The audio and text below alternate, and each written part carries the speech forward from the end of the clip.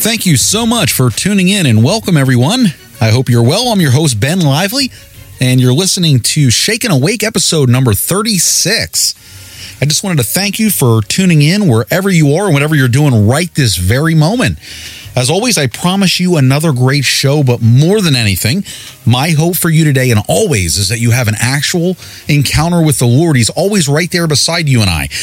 If you find any value in these episodes, the greatest thank you of all is just to pass the word to at least one person that you know to help spread the word. So without further ado, let's get ready to invite God in with us right here, right now, and allow him to speak directly to your heart and mind. So here goes. Here is today's topic: how Satan attacks, deceives, misdirects, accuses, and attempts to destroy you. So we got a lot to cover. Okay? So if you haven't listened to my very first podcast entitled My Personal Testimony and Introduction to Shaken Awake's first episode, please do so. I'm going to reference a piece of this today that I find is becoming more and more powerful to God's overall will for my life. For this, I'm going to pull out the part from episode 1 where God and the Holy Spirit gave me a gift of discernment and of seeking the word and the people and the things of it and for what they are. And not what they had been with the blinders on in my whole life. And what that meant and still means today is that I have an overwhelming sense of the enemy of God. You know, the voice that speaks to me and the voice that wishes to devour me. Satan's smoke and mirrors were destroyed by God the moment that I truly surrendered upon his calling, and the tactics and the tools used by the devil and his forces became overly apparent to me, almost to a fault. And what do I mean by that? They say if we were able to see with our human eyes the spiritual world all around us, we wouldn't even be able to handle or endure it. It would literally consume us. So when I have a glimpse into the spiritual warfare that's happening around me, it's a different sight that we're used to seeing and hearing with our human extremities. It's let's say a sixth sense that's real and divine. And sometimes, you know, if I'm going to be brutally honest, I wish I could have a break from it. But I do thank God that he helps me with this as he's been allowing me to help others see clearly and to direct them to him for improved clarity and just understanding and knowledge to see the temptations and the spiritual warfare that's all around them. And remember this: Satan was one of the most powerful angels in heaven, and he was created by God for good, but he turned and pride set him apart from God's plan and purpose. He is not, and I repeat, not the horned, red-faced, sharp-toothed creature with an arrow-pointed tip tail. He comes disguised as the most beautiful thing you've ever saw and ever wanted. That's his superpower. He's called the master of deception, the father of lies, the god of this world, and many other names in the Bible. And believe me when I say this, he's rightfully earned every single one of them.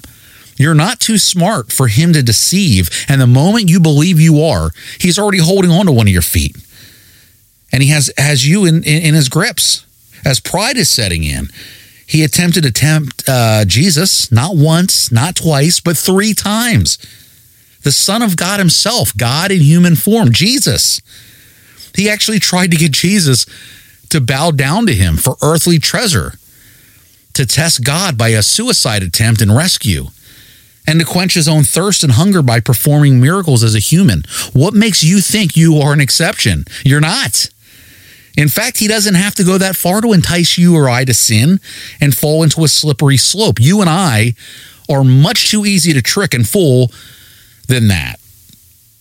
And to Jesus, we are not and will never be. So how does Satan manipulate us? How does the devil create lies that deceive us? How does Lucifer ensnare us? How does the dragon attempt to destroy us? After all, he's had since before the garden to perfect his craft, has he not? His first victims, Eve and then Adam, that went flawless. So flawless that he caused the downfall of all humanity. by just convincing the first humans that they needed to question God. And he succeeded within minutes. And we like to think and say, how could they have been that dumb? Well, here's the brutal truth. That's pride kicking in.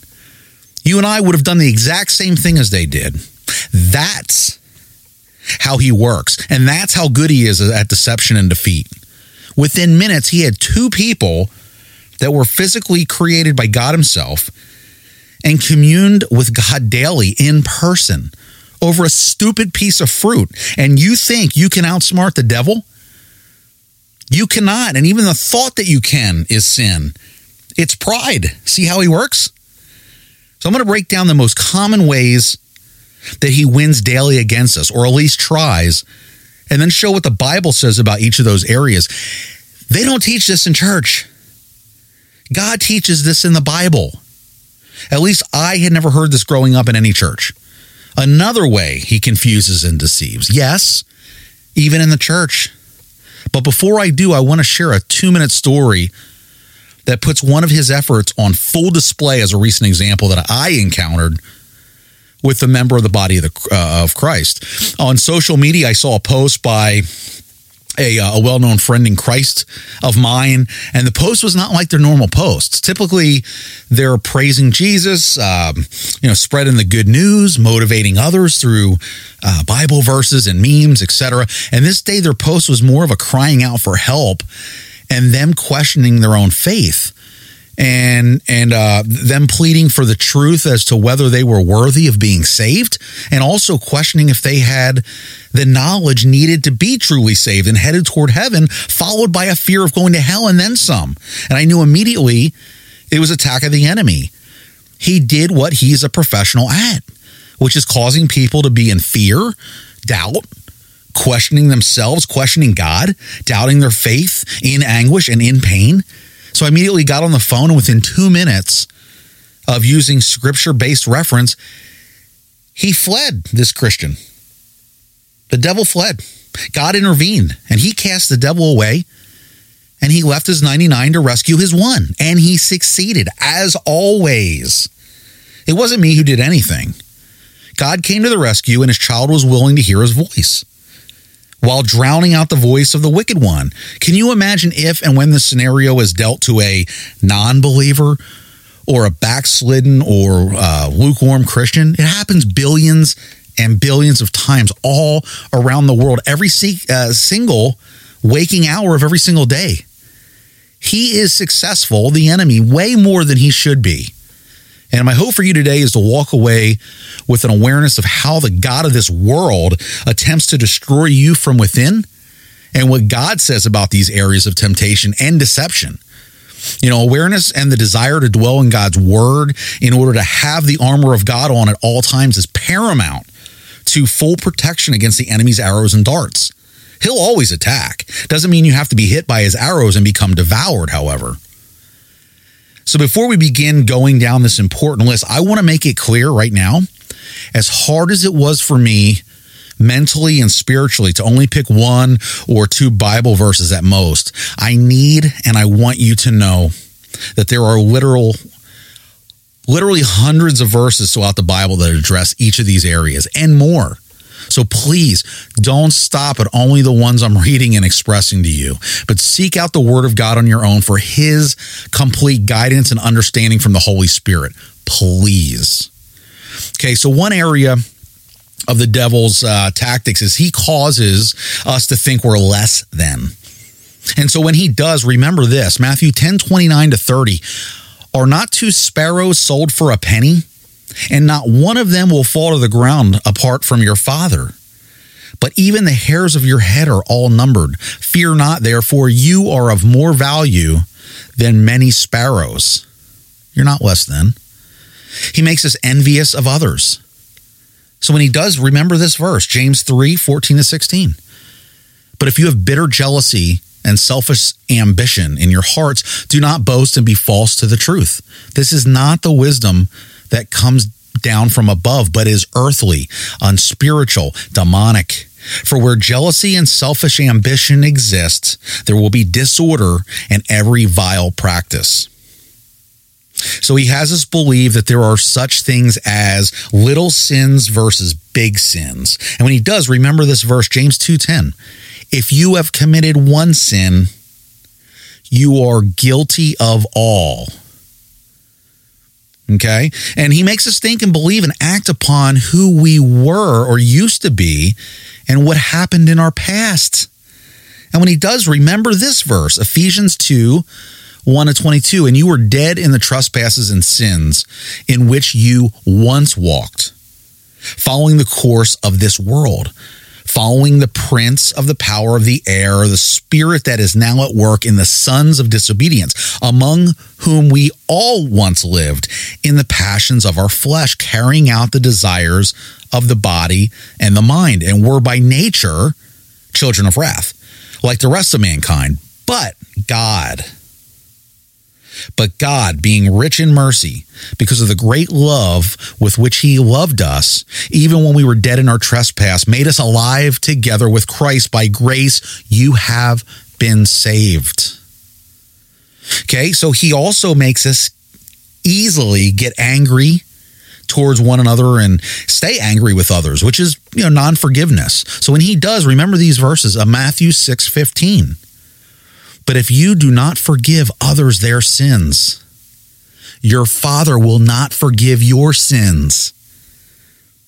I'll never forget that. First time I read it, was blown away. I'll read it again, Matthew 6:15. But if you do not forgive others their sins, your Father will not forgive your sins. Ephesians 4:31-32. Let all bitterness and wrath and anger and clamor and slander be put away from you, along with all malice. Be kind to one another, tender-hearted, forgiving one another as God in Christ forgave you. Satan also makes us question God and his plan for our life. So when he does, remember this verse, Jeremiah 29:11. For I know the plans I have for you, declares the Lord. Plans to prosper you and not to harm you. Plans to give you hope and a future. And Psalms 37:23. The steps of a man are established by the Lord when he delights in his way. So you delight in the way of the Lord, and he will establish your steps. The enemy also makes us believe that we're better than we are.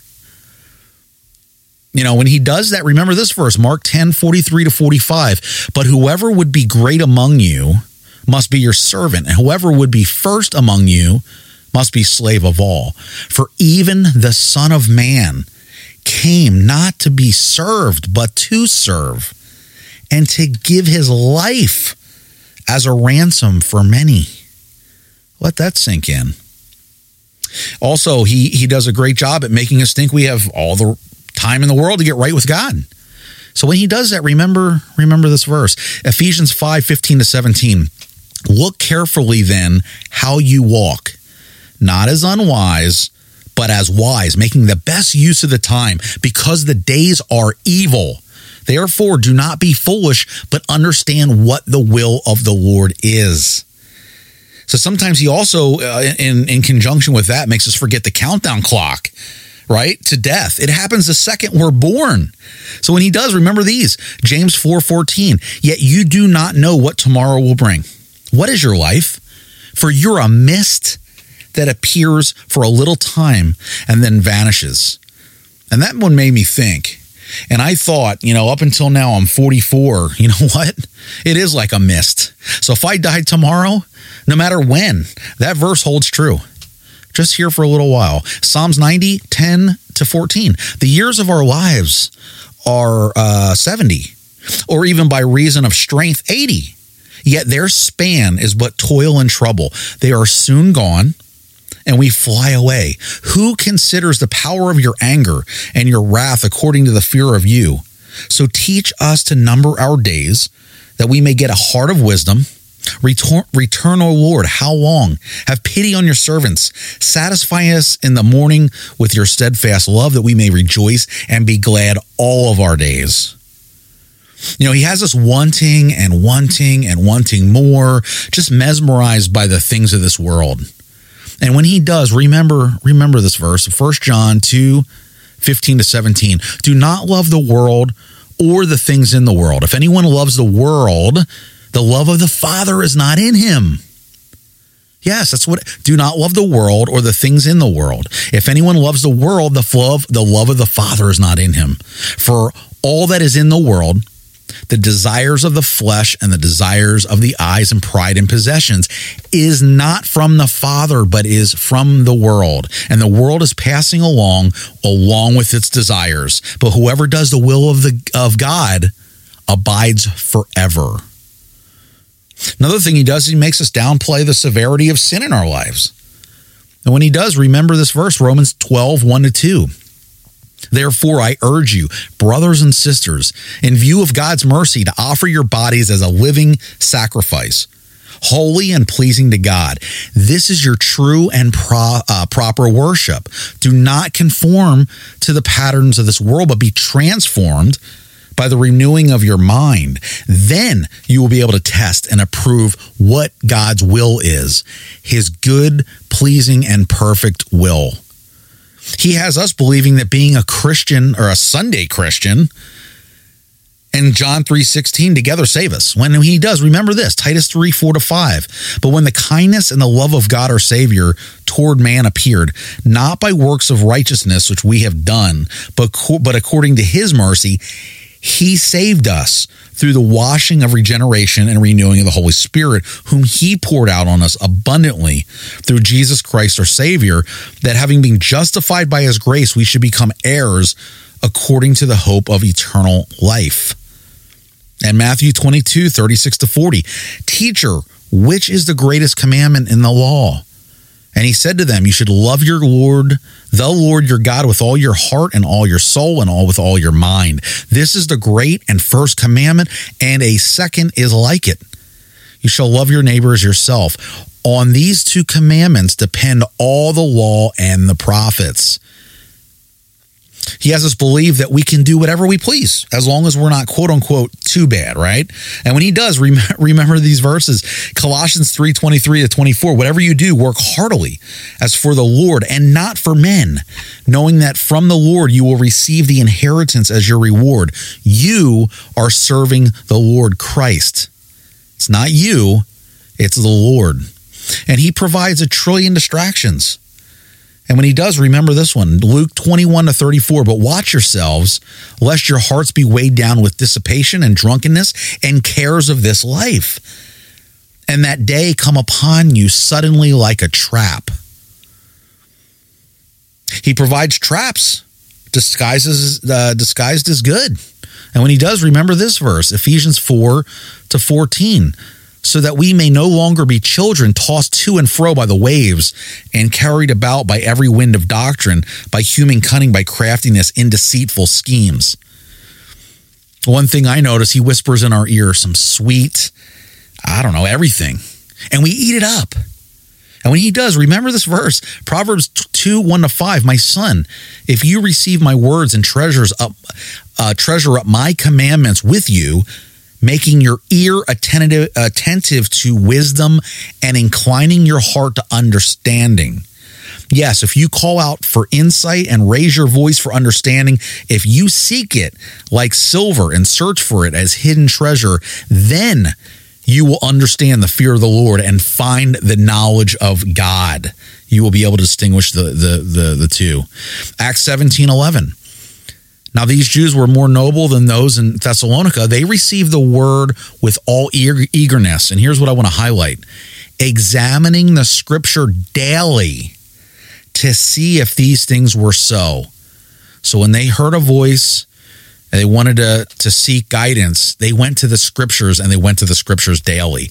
That is the takeaway. He also tries to disguise his voice as that of God's. So when he does, remember this verse, John 10:27-30, my sheep listen to my voice. I know them, and they follow me. I give them eternal life, and they will never perish. No one can snatch them out of my hand. My Father who has given them to me is greater than all. No one can snatch them out of my Father's hand. I and the Father are one. He tempts, right? He tempts us, and then he accuses us. So when he does, remember these verses. These are very important. James 4-7. Therefore, submit to God. Resist the devil, and he will flee from you. Revelations 12:10. And I heard a loud voice in heaven saying, now the salvation and the power and the kingdom of our God and the authority of his Christ have come. For the accuser of our brothers has been thrown down, who accuses them. Listen to this. Who accuses them day and night before our God. Now check this out. 1 John 2:1 then says, my dear children, I am writing this to you so that you will not sin. But if anyone does sin, listen, we have an advocate who pleads our case before the Father. He is Jesus Christ, the one who is truly righteous. Do you understand that? Satan accuses us day and night to the Father, and Jesus is there pleading our case on our behalf to the Father day and night. Did you know that? So there's a huge difference between conviction, right, and accusation. So when the Spirit of God convicts you, he uses the Word of God in love. He seeks to bring you back into fellowship with your Heavenly Father. He gets you to focus upon God and his forgiveness. He draws you to the cross of Christ. He leads you to repentance, and he moves you closer to the Lord. But when Satan accuses you, he uses your own sins in a hateful way. He seeks to make you feel helpless and hopeless. He gets you to focus your attention upon yourselves and your sins. He drives you away from the cross of Christ. He wants you to experience regret and remorse, but not repentance. And he moves you farther and farther away from the Lord. True conviction from the Spirit will move you closer to the Lord. You know, Judas listened to the devil and went out and hung himself in complete despair. But Peter looked in the face of Jesus and wept bitterly, but later came back into fellowship with Christ. Don't let anything keep you from coming to the cross and repenting of your sins and experiencing the wonderful cleansing work of forgiveness in your life. Another thing he tries is to keep our attention off of God and away from God and into the things of the world. And so when he does, remember this verse, Matthew 6:24-34. No one can serve two masters, for either he will hate the one and love the other, or he will be devoted to the one and despise the other. You cannot serve God and money. Therefore, I tell you, do not be anxious about your life, what you will eat or what you will drink, nor about your body, what you will put on. Is not life more than food, and the body more than clothing? Look at the birds of the air. They neither sow, nor they reap, nor do they gather into barns, and yet your heavenly Father feeds them. Are you not of more value than they? And which of you, by being anxious, can add a single hour to his span of life? And why are you anxious about clothing? Consider the lilies of the field, how they grow. They neither toil nor spin. How powerful is that? Satan also tempts us to worship idols and believe they're not even idols. And so when he does, remember this, an idol is anything that replaces the one true God in our lives. Jesus spoke about the peril of losing our first love in his rebuke of the church at Ephesus. And he said, you have persevered and have endured hardships for my name and have not grown weary. Yet I hold this against you. You have forsaken the love you had at first. It's Revelations 2:3-4. Another thing the deceiver will do is he'll do anything to have us do his bidding for us. You know, we may be going to heaven, but he's still going to use us to get others not to if he can. So when he does, remember this, Romans 14:21. It is good not to eat meat or drink wine or do anything that causes your brother to stumble. So my final statement to this is this: the thought of a Christian feeling worthless and unworthy is a lie from no one other than the devil. He's been a liar from the beginning, and he's trying to stop you from doing God's will for your life. Resist the devil by putting on the full armor of God. You know, you were bought with a price. God brought Jesus to die for you. God loves you. God is near you. God encourages you. God loves to listen and answer your prayers. God has a plan for you. So how are you worthless? God knows your name. He knows every single thing about you. Would God come to live inside someone who is worthless? Do you know how big God is? You know, Jesus was thinking about you when he died for you. He hasn't forsaken you. God might seem silent, but he's working. He will continue to work in your life until the end. Out of love, he's engraved your name on his palm. When have you ever heard of a master putting the name of his servant on him? Never. So remember these verses, and remember, Jesus died for your sins, knowing that you would be born a sinner. He loves you that much. He's given you everything you need to stay protected from the one he's already defeated. So my final question to you is then this: how often do you put on and wear the full armor of God? Because with it on, the devil's attacks cannot penetrate. Greater is he who is in you than who is in the world, right? So how often are you in the Word, where the sword of the Spirit and the belt of truth are held? Both weapon and unfailing truth from God both dwell. And are there days you're forgetting to put them on? Those are the days the devil keeps watch on you for. So before we end today's show, I just wanted to thank you all again for tuning in, and I hope you were touched by today's message in Scripture. I'd like to ask you a quick favor. Only if you received any value out of today's show, would you tell at least one person you know? Call them, text them, IM them, email them, talk to them. Just tell them to give the show a listen. And you can check out the show at shaken-awake.com. Email me directly at ben@shaken-awake.com, or call me or text me directly for any reason at 407-493-3208.